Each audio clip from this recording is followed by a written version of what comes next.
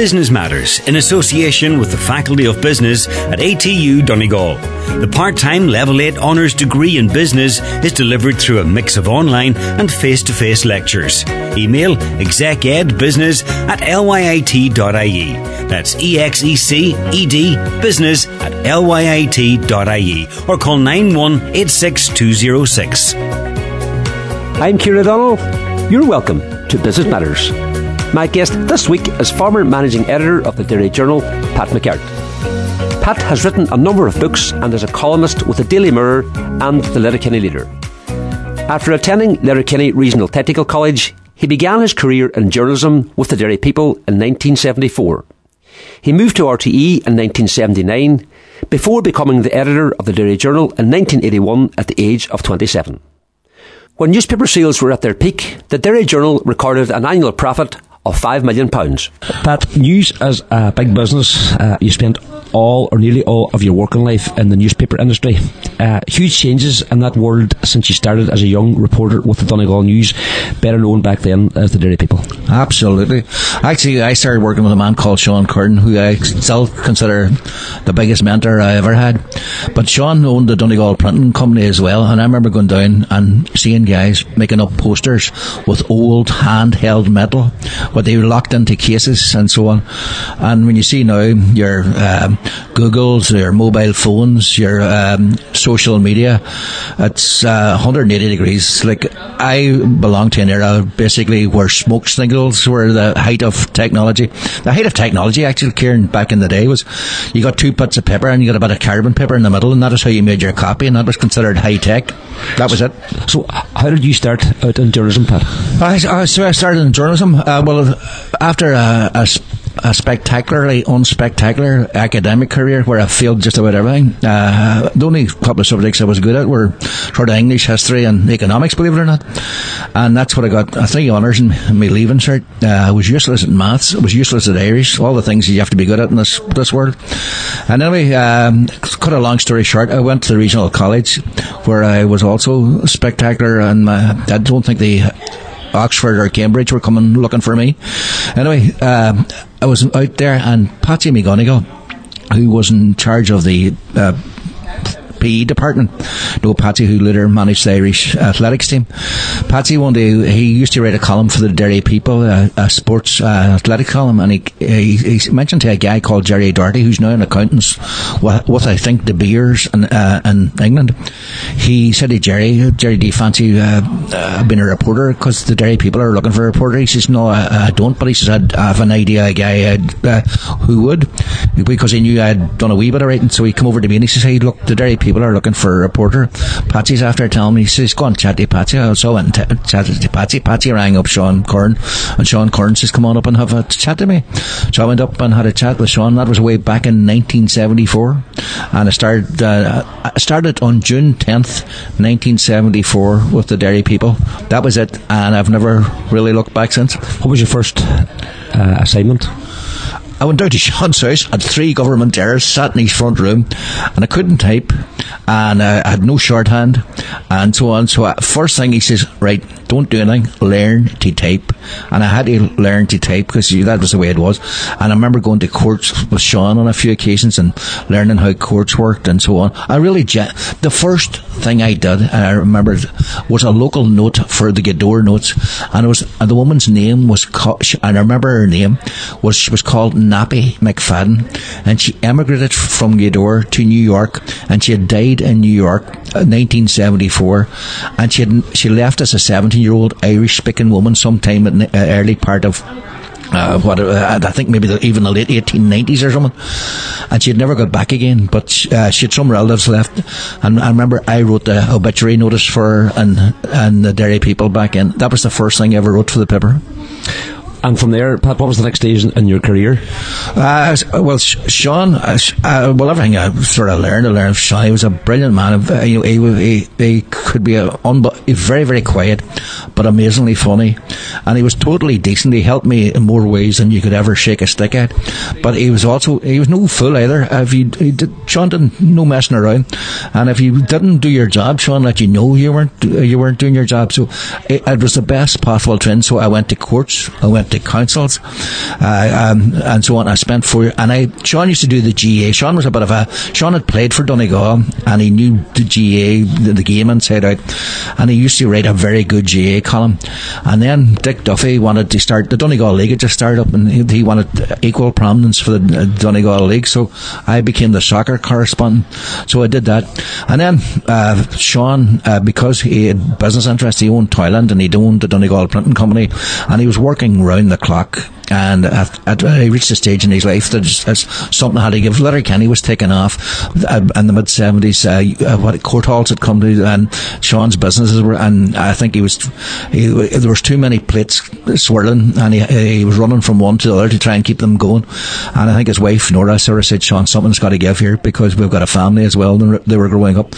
So Sean decided to leave, and he said to the guys who were in charge of the Derry People at the time, they were going to go look for a senior reporter. I was only in my early 20s, and he says, look, here, I'll make an offer to you. Why don't you give Pat 4 or 5 months or 6 months and see what happens, and if it doesn't work out, sure, you can get some senior guy and all the rest. So Sean left, I took over, and I never heard anything else. I think I was 24, and it was a brilliant experience. I was in charge of a newspaper when I was 24, which was there was no official title as editor, but you were in charge. You were in charge of the staff. You were in charge of what was going on. You were in charge of the content, etc., etc., etc. And you sort of were basically chief reporter or whatever. And then 2 years later, my dear wife saw an advertisement, and I think it was the Sunday Press. RT were looking for journalists, and by that stage I'd been 6 years with the Derry People, so I filled in the form, never expecting to get the job, but I did, and that took me to Dublin. And talk to me about that experience. Well, there was apparently 4,000 applications for the job, so I was thinking to myself, how do you get past 4,000 applications? Now, the fact that it probably was in the media had probably got me through that. But there's a very strange story, Karen. On the day I was going up for the main interview, I got on the bus down at the railway station in Letterkenny, where Mr. Delap was, I think, the station master at the time. And I got on the bus there, and a wee priest, Capuchin monk from Ards came on, and he came up and he says, do you mind if I sit down here? He says, I find this journey very boring, and he says, if you don't mind, he says, I enjoy a bit of a conversation. Is it alright with you? And I said, Father, be my guest. So anyway, we got chatting away, and somewhere about Monaghan, he said, by the way, why are you going to Dublin for? And I says, Father, I'm going to do an interview with RT, but I says, I think I've already peaked. And he says, what do you mean? I said, well, look, there's someone like, as far as I know, I said there was someone like 3,000 to 4,000 people, and for the very fact that I'm getting an interview, I know means I'm ahead of the game.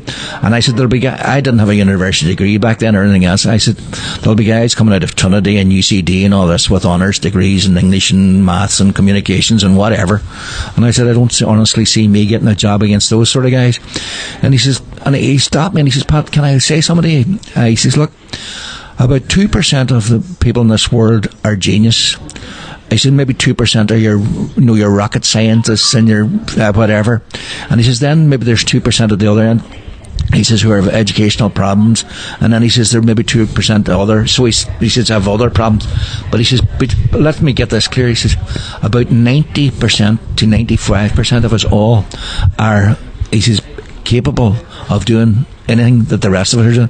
So he says, if I was you, he says, I wouldn't go in with that attitude. He says, I would go in on the basis that you're as good as anybody else and as capable as anybody else. And did you take that attitude with you into the interview? Absolutely. For some reason I relaxed. I said, I don't care. If I get the job, I get the job. If I don't get the job, I don't get the job. And what helped too was there's a guy called Barney Kavanagh there who was from Tyrone, who started out in newspapers exactly the same. And for some reason I found I've got a friend here, because the minute I came in and explained I was from Donegal, that I'd started off looking, Barney just changed.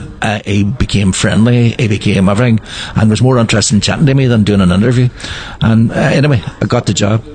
And how long did you stay with RTE? Oh, a very, very short time. I was only there about 14 months. Now, one of the things I detest, I am, without question, I'm a country boy at heart. and it was traffic in Dublin back then. The other thing, drugs were becoming a real issue, but there was the traffic. When I was going to work in the morning, it took me 15 minutes. It took me over an hour, about 75 minutes coming home in the evening. On the very simple basis, you go 10 yards, stop, 10 yards, stop, 10 yards, stop. It's like Letterkenny on a Friday evening, but I hated that. I really genuinely. And of course, we had 2 kids. Anyway, short version of a long story. It was Rosie's aunt, her and her husband were celebrating their gold anniversary of their wedding. We came down for that, and Larry Doherty from the Journal came to take photographs. And during the conversation, I had known Larry, and he says, "Hey, by the way, you wouldn't be interested in a job in the Journal?" I says, "Why?" He says, "Look, they're looking for a chief reporter, but what they're really looking for is an editor." And he says, and I says, "I'll think about it." So anyway, he says, "Know what you do?" He says, "Write them a letter and see what happens." So I wrote a wee letter, and I forgot totally about it, really did. But one day I was sitting on the press box in the Dáil, and one of the ushers came in and he says, "Hey, you Pat?" And I says, "Yeah." He says, "There's a guy called Colin McCarthy from the Derry Journal looking to talk to you." And the rest, as they say, is history. What year is that, Pat? 1981. Now, Colin, he says, "Look, Pat, we have an editor here, but he says, look, you're next in line, but he says it'll be 5 or 6 years. He says, you'll just have to hang in there." Anyway, Vince took over, and within about 3 months, I was offered the job as editor. And I was 27 when I took over. No, sorry, I was 27 when I was offered the job as editor of the Derry Journal, and I just turned 28 when I actually took up the chair. Now, Kieran, let me put that in perspective.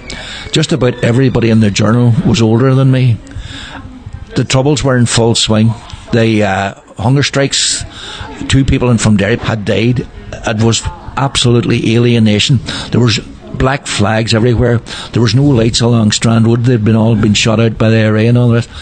And I remember telling my mother I was leaving RTE to go to Derry. You know, she regarded that as, you know, going into the front, literally, well, not literally, but jumping into the fire. Never been. Mine been in the frying pan. Like, yeah. It was a huge undertaking, and at such a young age, Pat. It was. When I think back, and I know it was. Now, I have to say, the McCarthy's took a big risk offering me a job. Like, I had no background in the Troubles. I had no background in Northern Ireland, no background in politics, and yet there they were offering me a job. But I'd been in charge of the Derry people. I'd worked in RT, so I think that those 2 things must have sort of impressed them some way.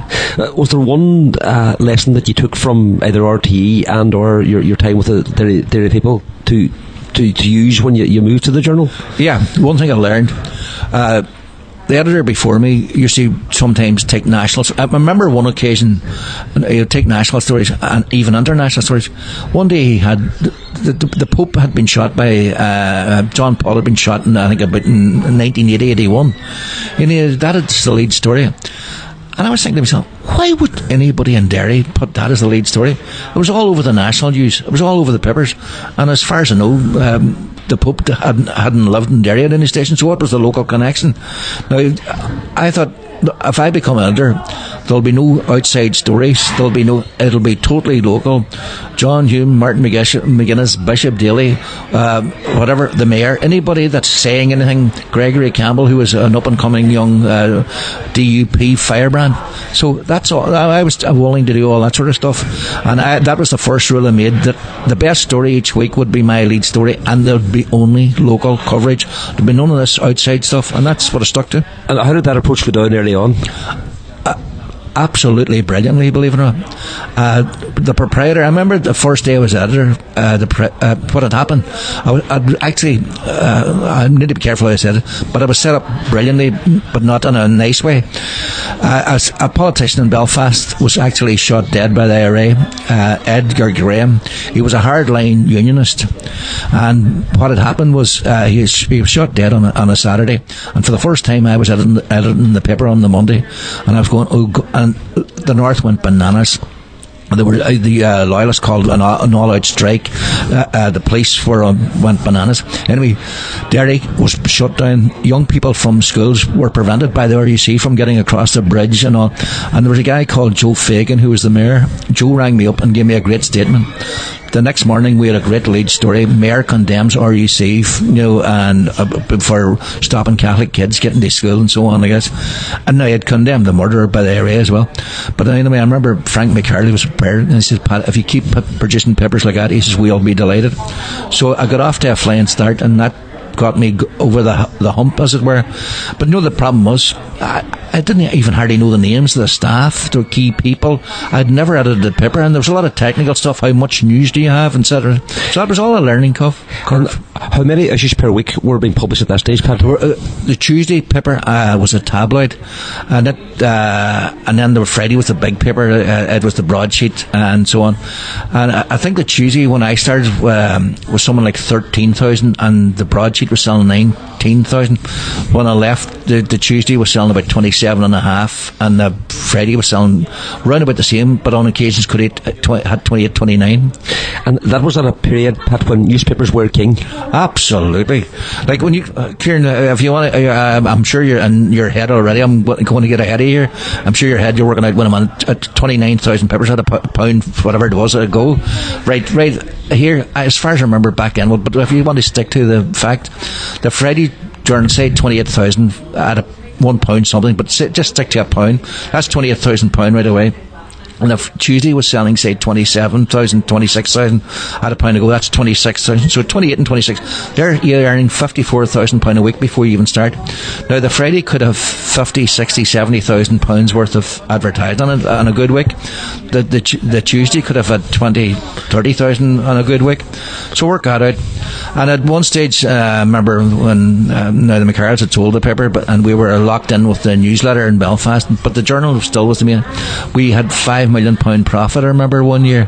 So you said newspapers were king. Absolutely. That was no wonder the local newspapers were sort of enticed by the big multinationals, the Daily Mirror and the Irish Independent. They all bought up local newspapers because they were so lucrative in terms of revenue.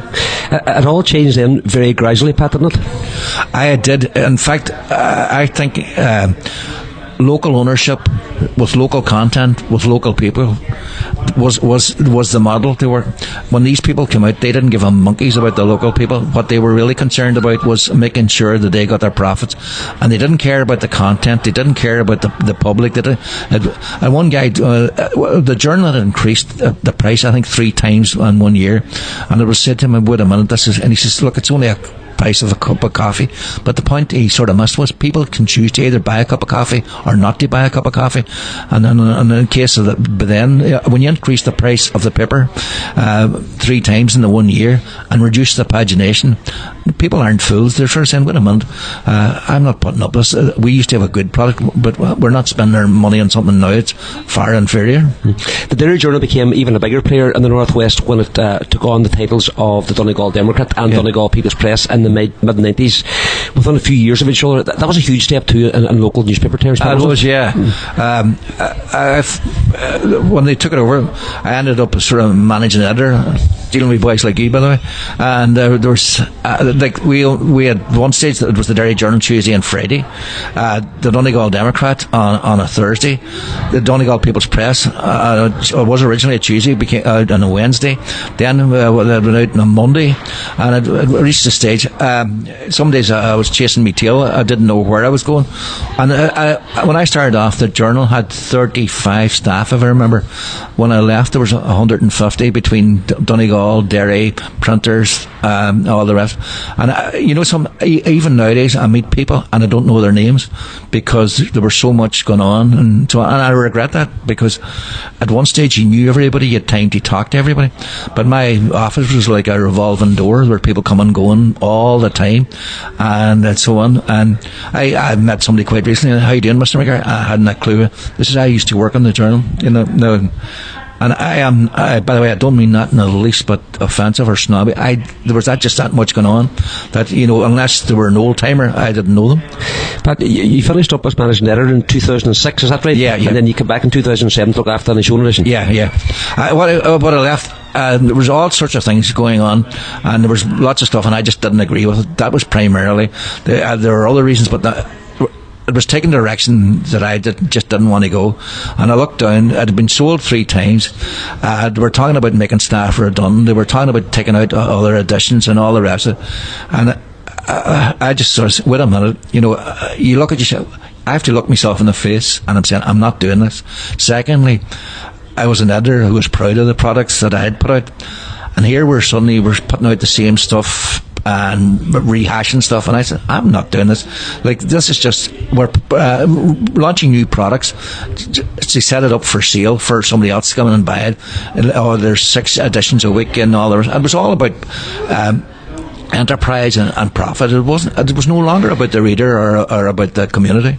And from your perspective, it was very much about principle, and so? Well, it definitely was. It wasn't the smartest economic move to retire when I was 52, but I decided I would do it on the basis that I'd lost interest. I'd sort of burned out.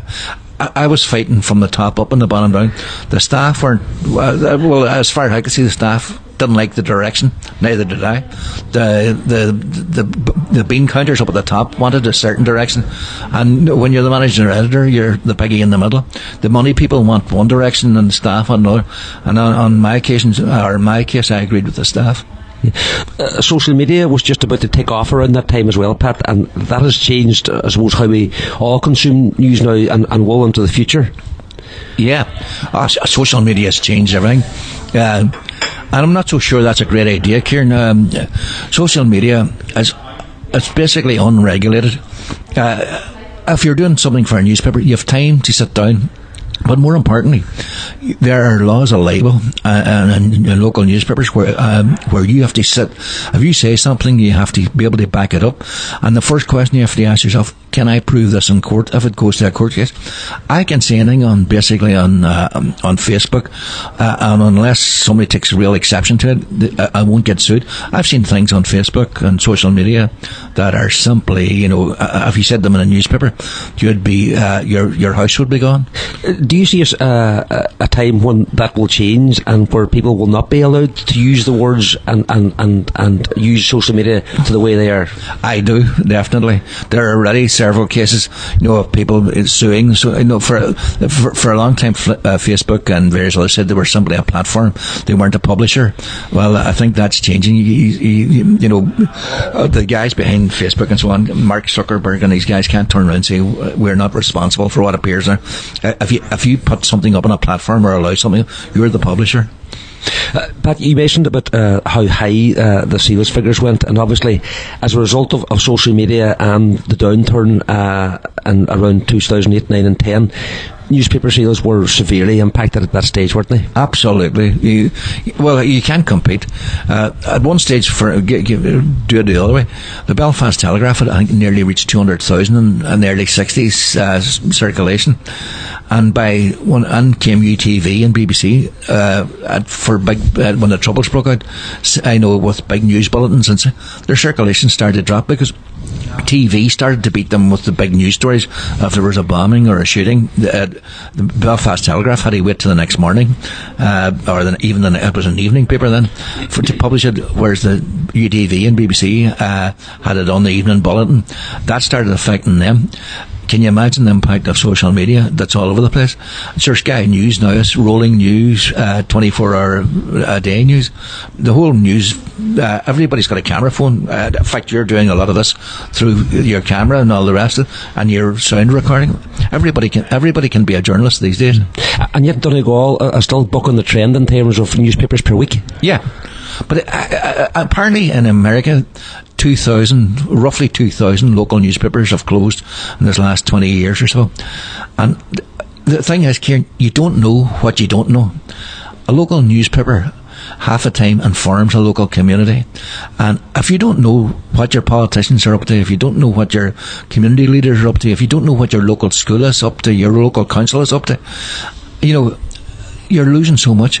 They can be as corrupt as be damned, and you'll never know. Whereas if you have a local newspaper doing a wee bit of digging and sort of saying, look, questions been asked about this, that and the other, they mightn't be the greatest, but they can do a lot of good work. That's a thing that when it's gone, that's when it'll be missed. Do you see a future for newspapers? I'm not sure about that. I would apparently now. I'm open to correction on this. I read quite recently that papers in America are making a comeback again. That there's an authenticity in newspapers, that people believe what they read if it's well written and researched and sources given. And I think there might be a role for that, and I'm hoping that will be the case. Just in relation to the evolution of news, I suppose two significant things that would have affected news in Donegal. The Highland Radio setting up in 1990 and Donegal Daily setting up in 2010. Yeah. Obviously, the newspapers went digital as well, as did the local radio stations, but they were two big factors in terms of how news was consumed. Yeah, well, we actually, I remember Charlie Collins was in charge of Highland Radio at the time, and I got a call from Charlie and says, "Hey, can we work together?" And I wasn't sure, how that would work. And I actually went to Colin McCarroll, who was the managing director. And I says, "Look, Charlie Collins, actually an old school friend of mine, is actually very interested in doing a sort of a contra deal with the Derry Journal." And I thought he would say no, because I wasn't the commercial director. I didn't have anything to do really with that. He says, "No." He says, "I'm interested in that." And I says, "Why?" He says, "Well," he says, you can't sell a house on a radio, and you can't do a whole lot of other things. You can't put auctions up and so on. So he says there's a whole lot of things we could work together. So we me and Colin came down and we met Charlie and I can't remember, somebody else from Island Radio, and we did a deal, and we plugged them and they plugged us, and it was actually worked well for both of us. What's your view of the local newspaper sector at the minute, Pat? Well, papers in Donegal, I don't suppose they're growing, but you look at the Donegal News, good paper. Tirconnell Turbine, very good paper. All the papers that I can see in Donegal. The Leader, I do a column for that one myself. I used to sit, in fact, this is the truth, one of the reasons I used to sit down and loved reading, I'll even give him a plug, Paddy Walsh's page, and I used to sit down and sort of say, I used to enjoy him. I still enjoy newspapers. What was it about Paddy's column that you liked? Well, you see, I'm an old Letterkenny man. It's simple as that. And Paddy used to write stories that I could totally identify.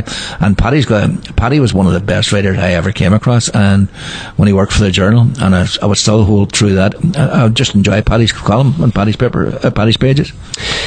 Pat, you mentioned how follow on your job was as editor of the Derry Journal. Can you maybe give us a wee insight into a typical week of being the editor of the Derry Journal back in the day? You left home at about 9 o'clock on a Monday morning, and you really didn't get back until Friday. And there we'll take a break.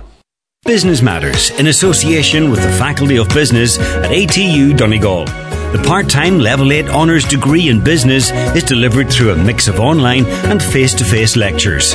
Email execedbusiness@lyit.ie. That's EXECED business@lyit.ie, or call 9186206. You're welcome back. Before the break, Pat talked about a typical week as editor of the Derry Journal. You started on a Monday morning, and you didn't get home on a Monday night till 11, 12 o'clock. You went on Tuesday, might be 6:30, 7, and you took work home with you. Wednesday, you were at 9 o'clock, and you were there to maybe 7 or 8 o'clock. Thursday, you went on, and you were there from 9 o'clock in the morning to maybe 12 o'clock at night. And my wife said, I said to her one time about, I didn't feature in too many photographs of the kids' parties. She says, very simple, you weren't there. Which is true. What are your thoughts on that now? Regret, big time. I never got the work-life balance right. I should have got it. I can't go back and when my kid was 10 and be at their parties. My son is now, the eldest son is 44, 45.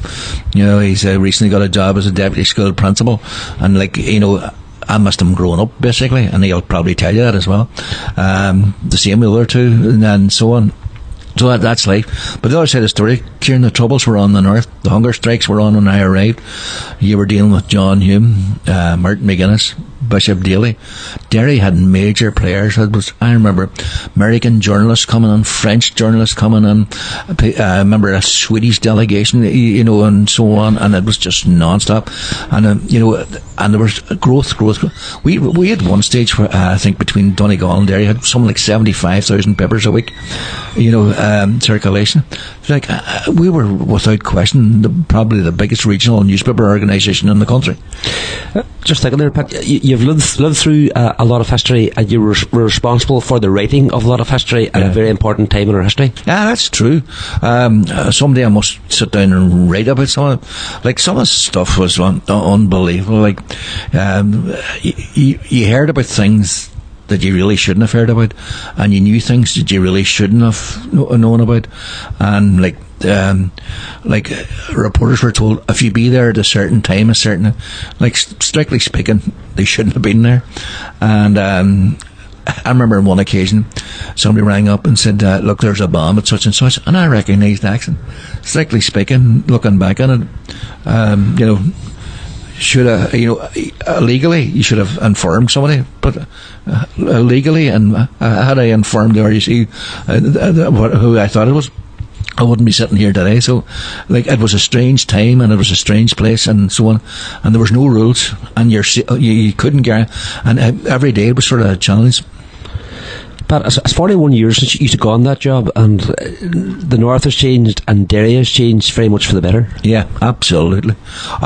Derry's a different place now, totally. I remember driving up, as I said earlier on, Kieran, all the lights along Strand Road had been shot out. You go up Derry now, and it's like a European city. They're up along there, the quays. There's cafes, there's people sitting out on a good summer's day, people strolling along. There's no army checkpoints, there's no British Army Land Rovers going past. Even the police are walking on the street. It's a total change from when I arrived. I remember there was graffiti everywhere about the hunger strikes. The police went around Land Rovers with rifles pointing out. British Army used to set up checkpoints. It was the biggest open-air prison in Europe by some distance. Looking back on your 25 years as editor, Pat, is there one story that stands out for you? There's several. No, the Troubles dominated, so I'm not going to say the Troubles, because I was so, sometimes I remember a couple of cases, that shot dead people as informers. They were terrible stories, because we used to have to deal with the fallout from that. And I remember they got to me big time. Like, I remember one occasion I went down to Templemore sports complex, and I met this man, and he says, hey, I sort of known him. He says, hey Pat, is that paper of yours?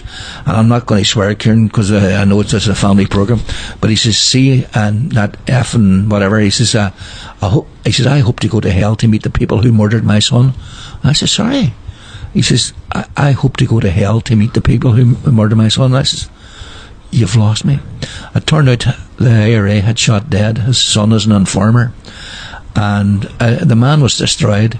And I remember that stayed with me for days. And then I remember another woman came down to see me. Her son had been shot with an informer, and she hated me with a passion. She says, my son was shot dead on a Thursday, so your paper could have a lead story. And now the thing was, I wasn't even there. I was on holidays that week, but that didn't matter, So those things. But hey, there's no very strange thing was that there was a thing called the Child Migrant Scheme, where children from the Nazareth House in Derry were sent off to Australia. 3 or 4 of them came back after 50 years, and their stories would take in tears from a stone. I remember those people coming to see me, and I remember sitting down listening. One woman came down one day called Peggy McFadden, and she spent 50 years. She knew she had one person on earth, a brother, and she looked for him for 50 years. And when she found him, had somebody. She came in 1978, went into the orphanage. Nobody had given her any information, so she left and she went back. Cost her an absolute arm and a leg. Had somebody given her information, she would have found her brother. Anyway, when she eventually found him, he was 2 years dead. But she came and she sat down and she told me that story, and she sat for about 3 hours. And that day I remember being just riveted. And it told us a way of a life in Derry way back. Like, the mother wasn't married, but she had a child, so and it was all about social, norms of the time. But those stories. There was about 3 people came back in the space of about a couple of years, and each story was unbelievable. There was a man called Jim Breslin. He and his 2 brothers were sent out to Australia. His older brother didn't have to go. I don't know what happened to their mother and father, but older brother elected to go, but when they got to Australia, the Christian Brothers separated them, sent one about 250 miles up to the north coast. Jim stayed around about Perth, and another brother went for 20. He didn't meet one of his brothers for 25 years. The cruelty, of that sort of scheme, that stuck with me. So those are the sort of stories I remember. Did you find it hard to switch off, and do you find those stories coming back into your mind now and again? It's nearly back then. It was impossible to switch off. Kieran, I remember at night sitting going, did I check that? I should have done that. What did I check the spelling of it? Was that the right name? Wait a minute, did that reporter check was that the right story? And if we accuse somebody, did I make sure we said alleged rather than just whatever? And sometimes in the middle of the night you'd wake up in a cold sweat and you'd go, oh, and I'll not repeat that word. So that was, and you've been on that place yourself, Kieran. That's the reality of it, and we all do that. And for years afterwards, the stories played in your mind and so on.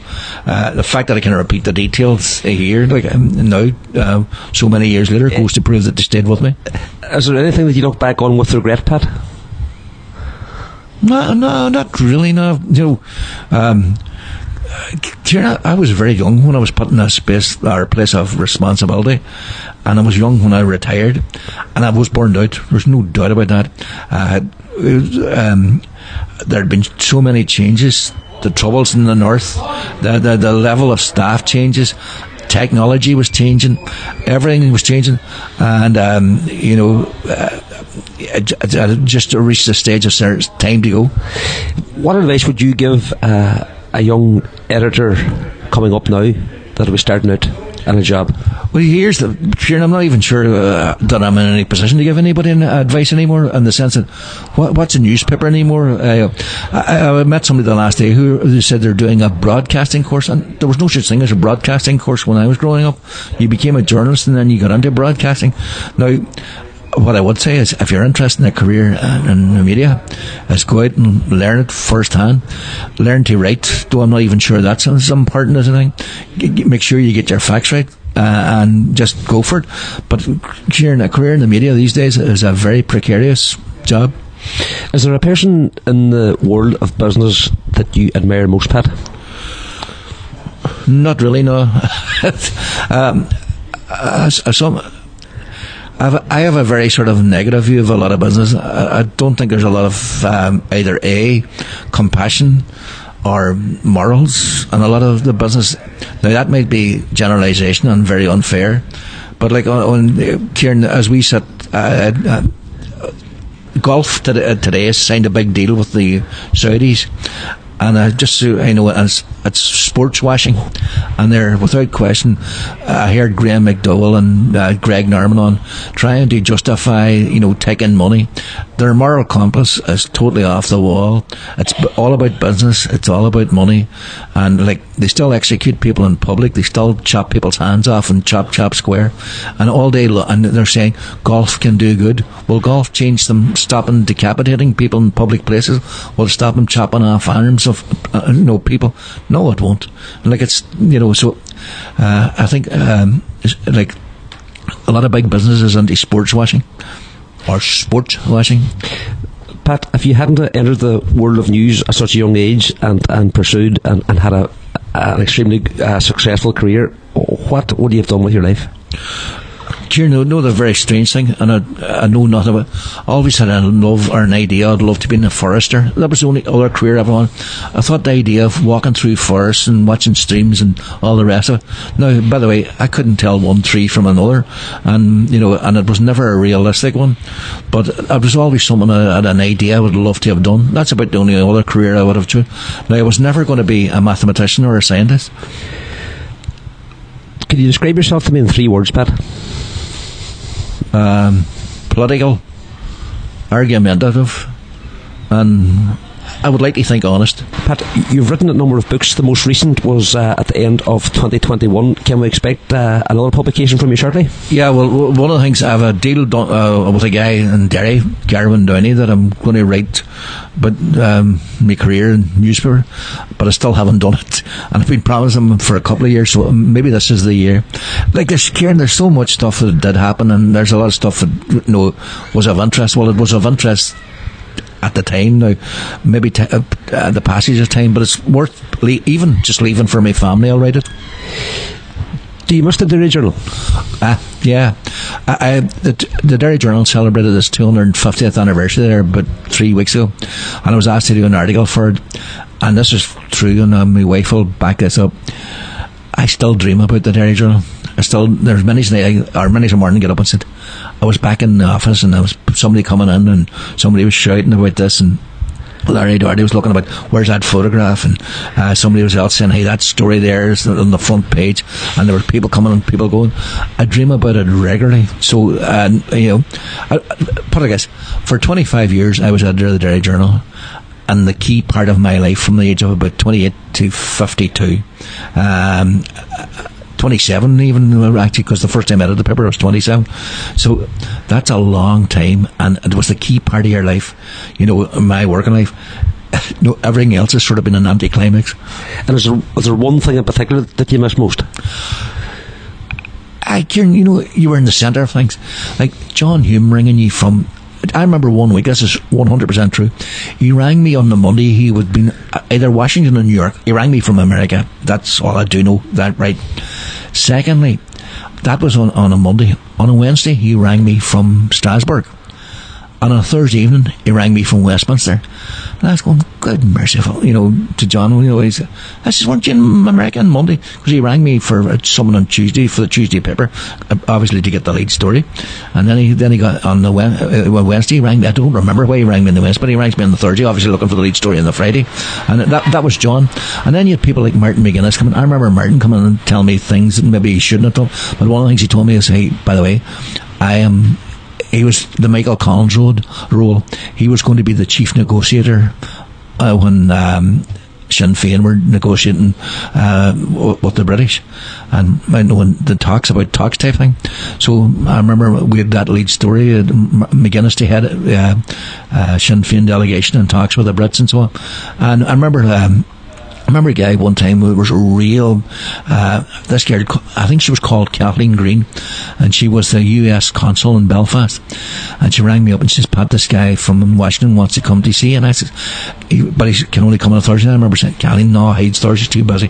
She said, just give him 10 minutes. Then we kept going, and I said, no, I can't. But anyway, eventually he arrives on a Thursday, and he comes in allegedly for 10 minutes, which was an hour and a half. And anyway, bottom line is, about a couple of weeks later, I discovered he was CIA, and what he was over for, they were wondering, Bill Clinton wanted to know, was it safe for him to give visas to Martin McGuinness and Gerry Adams to come to America?